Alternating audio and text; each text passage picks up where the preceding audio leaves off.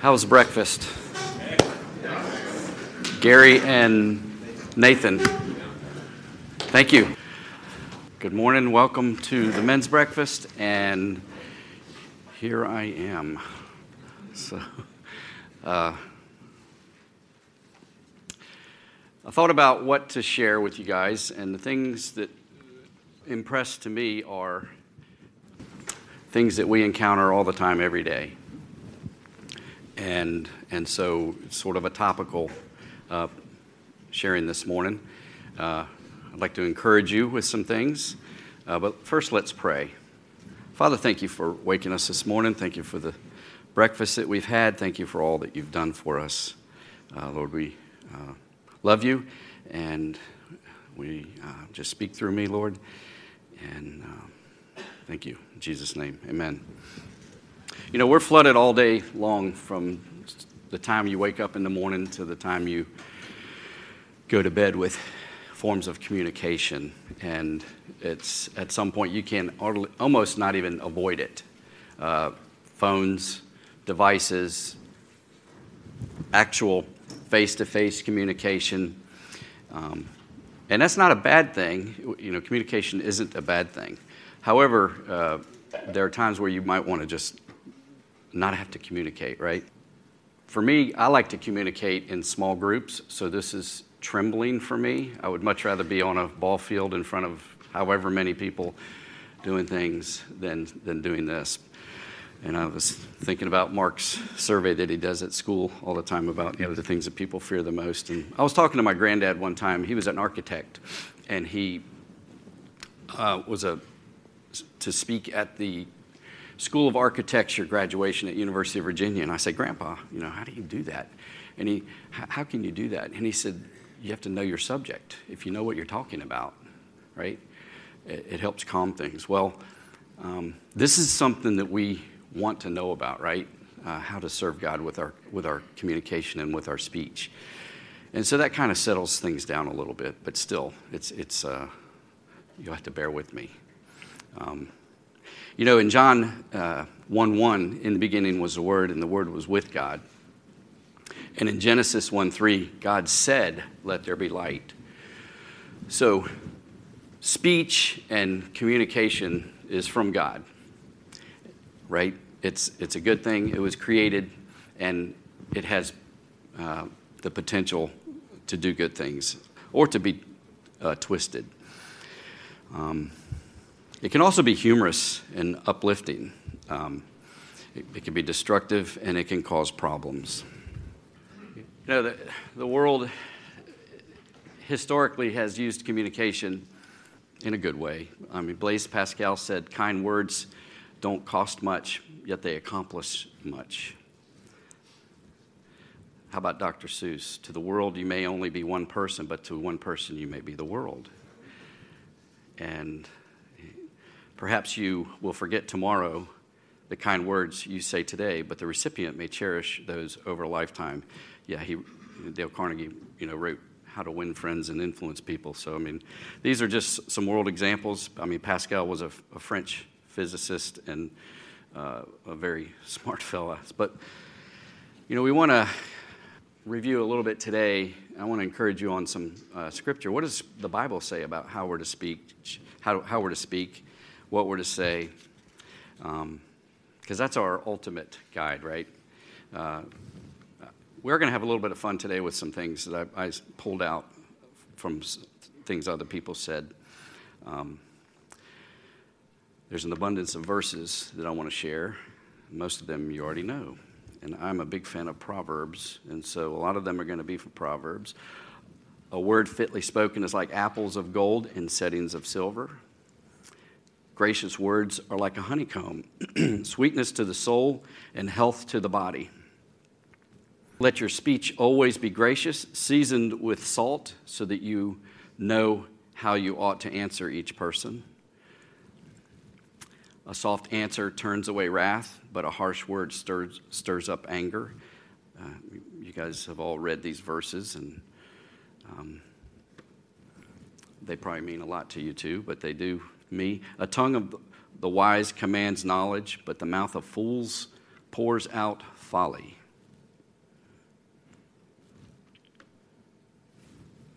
A gentle tongue is a tree of life, but perverseness in it breaks the spirit. To a man, an apt answer is a joy to a man. To man, an apt answer is joy to a man, and a word in season, how good it is. I'm a big fan of this guy. He's famous for things he said, right? But he's also famous for a lot of things he says. Hey, I'm famous for things I didn't even say, that I was accused of saying, that I didn't say. Look at this guy. A constant, look at how many rings he has on his fingers there. And, he was a constant for years and years for the Yankees. Many, many pitchers pitched to him, but he was the consistent catcher in the back. And so let's get started with some of my favorite yogiisms, and most of them you probably know. But he has a way of wrapping like 3 or 4 jokes into one saying. Like, if you don't know where you're going, you might wind up somewhere else. It sounds kind of goofy, a little silly, but think about it. Everybody knows this one. When you come to a fork in the road, take it.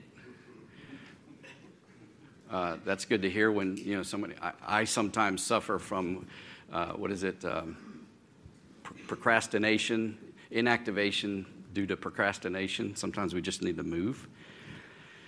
Another one of my favorites, baseball is 90% mental and the other half is physical. Sometimes I mess with patience when I'm at work, and I say things that, like when they ask me if I like to cook, and I said, well, they don't let me in the kitchen because I'm not very good with my hands, and I say stuff like that, and just to see if they're listening, and sometimes they just kind of like, oh. And then other times they go, whoa, wait a minute. So, another one of my favorites, nobody goes there anymore. It's too crowded. And we all know what that means. It means the people you want to be with aren't there. There's a bunch of people there that you don't want to be with, right? So there's some philosophy in there. I think Yogi was a brilliant man. There's also some other things that were said in the course of history that have impacted civilization. Some of them pretty great in different ways, good ways and bad ways. I'm going to go through a couple of them, and I think if you guys can guess or someone shout out who said this. I have a dream, everybody knows, I have a dream that one day this nation will rise up and live out. All men are created equal. Who said that? Yeah, Martin Luther King said that. How about, we shall go on to the end, we shall fight, we shall defend our island. Whatever the cost, we shall never surrender. And so, my fellow Americans, ask not what your country can do for you, ask what you can do for your country. JFK. Now, here's one, a little bit deeper back in the archives. Everyone thinks of changing the world, but no one thinks of changing himself. Anybody know who said that? The writer of War and Peace, Leo Tolstoy, Russian novelist. Here's another one. Men, their rights and nothing more. Women, their rights and nothing less. Who do you think might have said that? Yeah. Well, Susan B. Anthony said that. Yeah, close. The Soviet people want full-blooded and unconditional democracy. Who do you think said that? Mikhail Gorbachev. He alone who owns the youth gains the future. Words matter. Yes. Adolf Hitler. Oops. The people who cast the votes don't decide an election. It's the people that count the votes decide the election. Nice guy there, huh?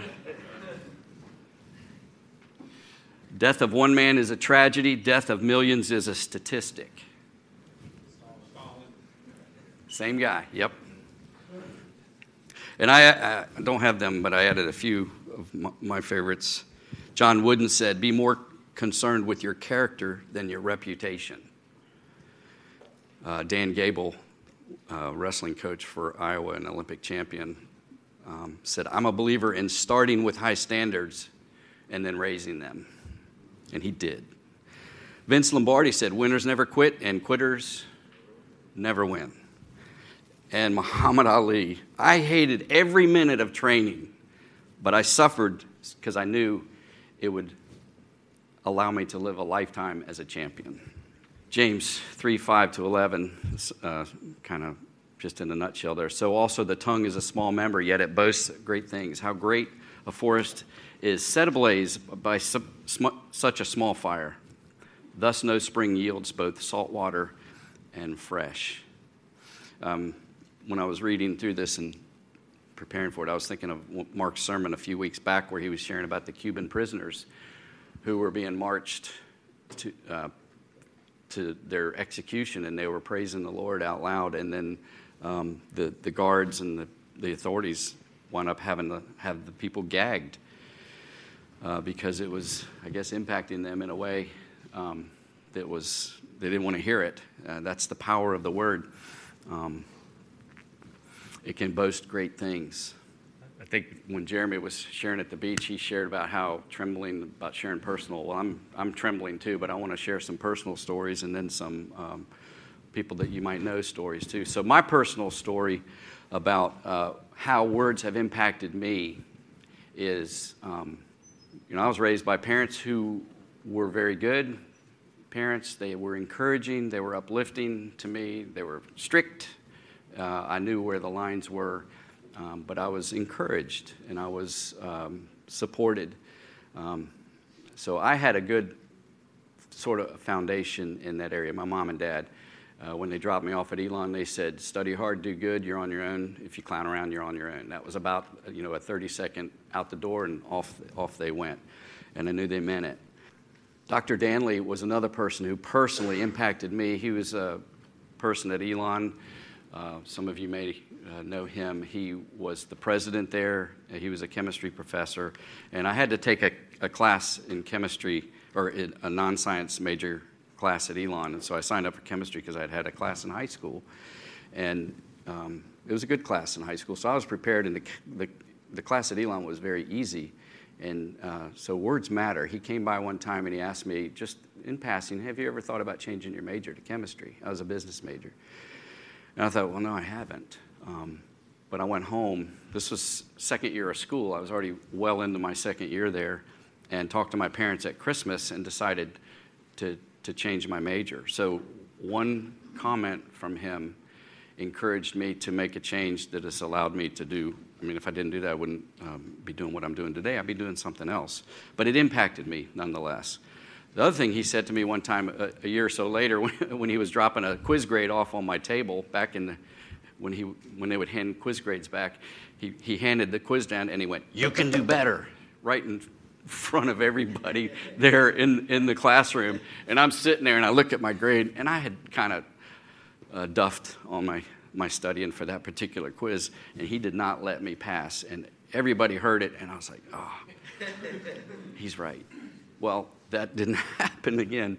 So he hit me on both sides. He was encouraging, but he was also very, very challenging. He also was one of the ministers that married Hope and me. Jack and Ann were impacted me in a great way around the time when I was searching for the Lord and wanting to date their daughter and wanting to share with them who I was, what my past was all about.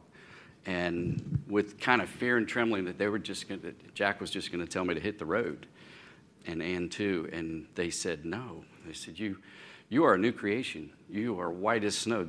Jesus Christ has forgiven you and accepted you. You're a new person. You can date our daughter.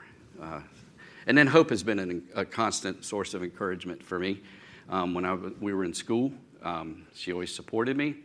When the idea came up to go to dental school, and I said, do you want to go to school? We were in graduate school and just getting ready to go into the Army.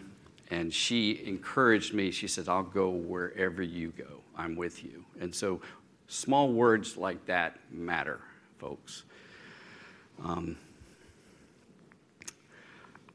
So think back to a time, just take a second here, in your own life when someone's words impacted you in a positive way. You can think of the negative ones some other time, but let's think positive this morning, right? So if you think back to an encounter with somebody, maybe a teacher, maybe a relative, maybe a coach. So I think we all have had situations like that. I do want to share one person who I know really well, my high school baseball coach. This is my high school baseball team. The fellow in the upper left corner there, his name is Mike Nunley, and he wrote a book recently. And his story is pretty amazing. He was an orphan. His mom and stepdad were abusing him in Norfolk, Virginia, and so he was taken away and put into a boys' home. But the story, it's pretty amazing how he landed on his feet in life and impacted a lot of people. He was a real good baseball coach, pretty demanding. I had some run-ins with him. He didn't want me to swing at balls. He wanted me to walk all the time, and I wanted to hit the ball, so he benched me a few times, but I got the message. So he wrote a book called Unchained, and it just came out a couple of months ago, and he texted me and asked me if I would read it, and I said yes, and I didn't know a lot of this stuff, but as I said, his mom and stepdad moved up from Georgia to Norfolk, Virginia, and his stepdad and mom were abusing him. When they would leave for work when he got home from school, they would put a chain around his ankle. The other end of the chain was not attached to anything, but the idea was it was going to keep him from roaming around because he was a mischievous boy, his stepdad said. Well, the authorities found out about it, and they were arrested, and he was taken downtown to the Norfolk police station, and they asked him to put the chain back on for this picture. So this picture is a reenactment of what was going on in the house, and you can tell he was ashamed by it. So leading up to that, he's about 11 years old, and he was going to church with some folks in the neighborhood and was getting involved singing in a choir, and he was enjoying being in the church setting. And so when all of this happened, the minister of the church contacted the Virginia Home for Boys in Bridgewater, Virginia, and they found a slot for him to go live. And so he grew up in a boys' home. And there he was mentored by teachers and counselors and told, you do have worth. You are smart. He was a very good athlete, so he used sports to feel good about himself or to enjoy life. So there was a positive side of that. So where this all comes around is he is impacting a lot of guys, and he does it in a positive way. Billy Graham has said that a coach impacts more people in a year than most folks do in a lifetime, and I think teachers are the same way. Teachers can do that too. So, but that's Coach Nunley's story. It's pretty amazing. Switching gears here, I gave a talk to a men's breakfast. I don't know, it was 8 years ago or more, so most of y'all weren't here. In my field of dentistry, and specifically in the field of periodontics, there's a correlation between, Dr. Davis can speak to this with authority, that there's a correlation between the health of the mouth and the health of the heart. And so somebody who has a healthy oral hygiene has a better chance of having a healthy heart. Folks who have chronic oral health problems can have inflammation and infection in the heart. And that's been proven. And so it's a fantastic discovery, and it has revolutionized how we can communicate with patients. So for me, immediately it was like, this is true in our faith also, from a spiritual standpoint. I know for me, if my heart's rotten, then I'm going to spew some stuff that I probably shouldn't and have to repent for later, right? Because out of the heart, the mouth speaks. And there's some verses that back this up. You brood vipers, how can you speak good when you are evil? For out of the abundance of the heart, the mouth speaks. The lips of the wise spread knowledge, not so the heart of fools. The heart of the righteous studies how to answer, but the mouth of the wicked pours forth evil. We even have some advice on how we are to speak or not speak from someone in authority. The third commandment, you shall not take the name of the Lord your God in vain. Who said that? Yeah. And then another one. How about this? Don't bear false witness. We have to be careful what we say. We also have to be careful on what we don't say. Put away anger, wrath, malice, slander, obscene talk from your mouth. Do not lie. Colossians 3. Proverbs 16. A dishonest man spreads strife. A whisperer separates close friends. Proverbs 12:18. There is one whose rash words are like sword thrusts, but the tongue of the wise brings healing. We also have a responsibility to listen and respond appropriately to someone who's communicating with us. Proverbs 15, the ear that listens to life-giving reproof will dwell among the wise. Whoever ignores instruction despises himself, but he who listens to reproof gains intelligence.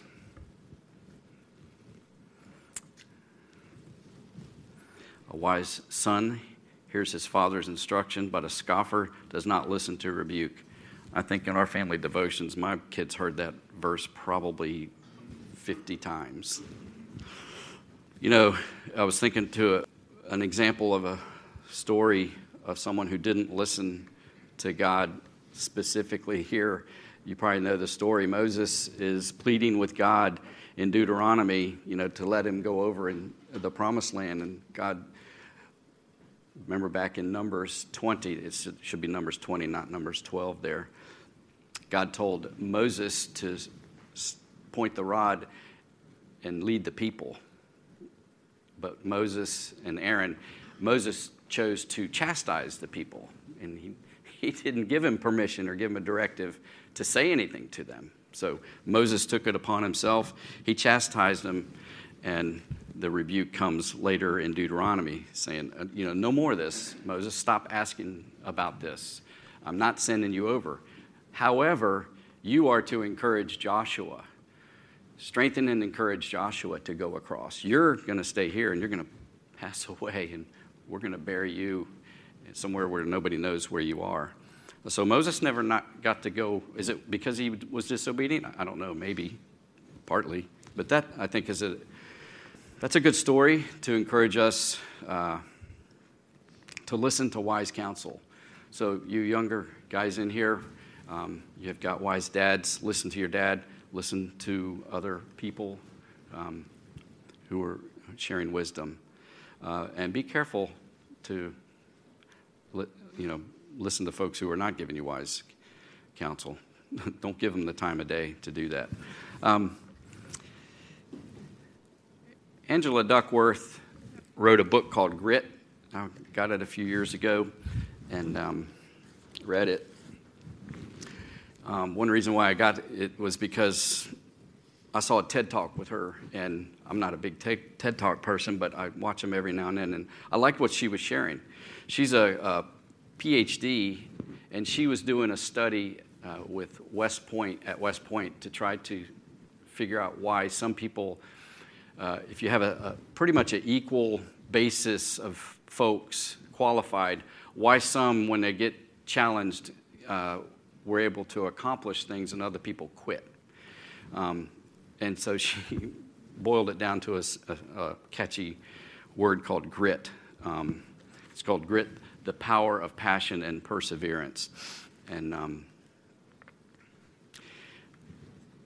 in that, a common characteristic of those who completed the training was that they wanted to help contribute to the well-being of others. And I'm going to read a little bit here. When I talk of grit paragons, they tell me that what they're pursuing has purpose. They mean something much deeper than mere intention. They're not goal-oriented. The nature of their goals is special.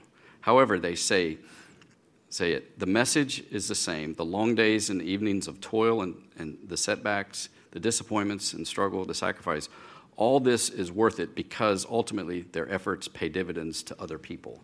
At its core, the purpose is the idea that what we do matters to people other than ourselves. And so words matter. They matter greatly to people other than ourselves. Galatians 5:22-26, but the fruit of the Spirit is love, joy, peace, patience, kindness, goodness, faithfulness, gentleness, self-control. Against such things there is no law. And those who belong to Christ Jesus have crucified the flesh with its passions and desires. If we live by the Spirit, let us walk by the Spirit. Let us not become conceited, provoking one another and envying one another. And what I was thinking about when I was reading this is that the fruit of the Spirit, we have a new spirit in us. We're redeemed. So we have a new character. So the natural character for us is to exhibit those fruits. The sinful man, we struggle with it, but it is no longer part of us. So when we go against these things, that's against our new nature, right? Much easier said than done. Again, back to Mark's sermon from 1 Peter 4:19, where we're serving for God's glory and suffering for God's glory. As Christians, suffering is expected. We don't suffer much in the Western world, but as Christians, if we're out there, we're going to suffer. We don't get a pass on our behavior and our speech just because someone's mean to us or because we're suffering. In verse 19 of 1 Peter 4, we are to commit our souls to doing good. And when he was teaching on that a few weeks ago, I thought, we're to commit our souls to doing good, and that includes with our speech, with our talk, with our communication. More Bible verses on wise and prudent speech. Know this, my beloved brothers, let every person be quick to hear, slow to speak, and slow to anger. I had a front row seat watching my father-in-law, Jack Newman, for years and years and years. And I can say I never heard him gossip, ever. And there would be some gossip rolling around the kitchen table and at the beach, and there'd be banter going on. And he would sway it into a direction, whether it was through humor, he would defer it. And if he ever got asked, he would find a humorous way to get out of, he just wouldn't do it. And I always admired that about him, and has given me, at least God is quicker to impart to me, you just said something that you probably shouldn't have said. Repent and tell the person you're sorry. Proverbs 10, when words are many, transgression is not lacking, but whoever restrains his lips is prudent. The tongue of the righteous is choice silver. The heart of the wicked is of little worth. The lips of the righteous feed many, but fools die for lack of sense. And I was thinking there with Hope and myself, we have 4 children, raised, married, and we were intentional. Hope was very intentional with them and what they would say around the house. Use your words. I don't want to know what you feel. I want to know what you think. When a child comes, I feel blah, blah, I'm not, tell me what you think. So we would try to challenge them. And now we have 8 grandchildren, and my son-in-law, James, is here, and my Rachel has number 9 on the way. So we are both trying to be intentional with our grandchildren now in that same area. In the little bit of time that we get to spend with them, try to be intentional with their words. Some of you know that I kind of like to joke around with different words that are overused, and one that comes to my mind, and I catch myself overusing it, and I get is the word awesome. Everything is awesome now. This PowerPoint technology is awesome. Taylor Swift is awesome. That Maserati is awesome. That lasagna was awesome. No. There's only one entity in the universe that is awesome. And so I am trying to stop using that word. I think Jeremy has heard me squawk on this before, and I catch myself saying awesome to a patient when they tell me something. I go, I should have just said, that's very nice. So it's kind of, I'm splitting hairs, but if you do a word study, I think you'll agree with me So, and that's just a personal example. You may have other phrases or words that you're using with folks that might rub you. We had the privilege of hearing a pretty neat quote right in our own backyard here a few years ago. You remember this one? Sean's dad? That's a quote that impacted us. I think we all know it, or a lot of us know it. We've shared it. So we're to steward each day with your eyes on that day, the day of redemption. So why do words matter? Because we're going to give an account at the day of judgment for every word that we have spoken. I don't know about you, but that makes me tremble. Because I've said some pretty harsh words before. Matthew 12, but I say to you that for every idle word men may speak, they will give an account of it in the day of judgment. Whoever guards his mouth preserves his life. He who opens wide his lips comes to ruin. When I start getting a little mouthy, some things can come out that I might wish I hadn't said. Have you ever felt that? I shouldn't have talked so much. But guess what? We have a Redeemer. And so when we sin or when we have a setback, we have a Redeemer who's there and through repentance is able to forgive. And he will forgive. I did slip another yogi in there. I think what I read said that this was his most famous one. It ain't over till it's over. And I have news for Yogi. It ain't over until God says it's over, right? He has delivered us from the domain of darkness and transferred us to the kingdom of his beloved Son, in whom we have redemption, the forgiveness of sins. Christ redeemed us from the curse of the law by becoming a curse for us. So that's all I have. I will close with just saying, I see preaching to the choir here, but what we say matters to people, who we cross paths with. Like one of the quotes, you might not thought of what you said to somebody that encouraged them, but they're going to remember it for a lifetime. So I'm not a teacher. I'm not a prophet. I do feel like I am an encourager. I want to be an encourager. And so for me, this is a precious subject. There are so many ways to communicate now through devices and through just groups.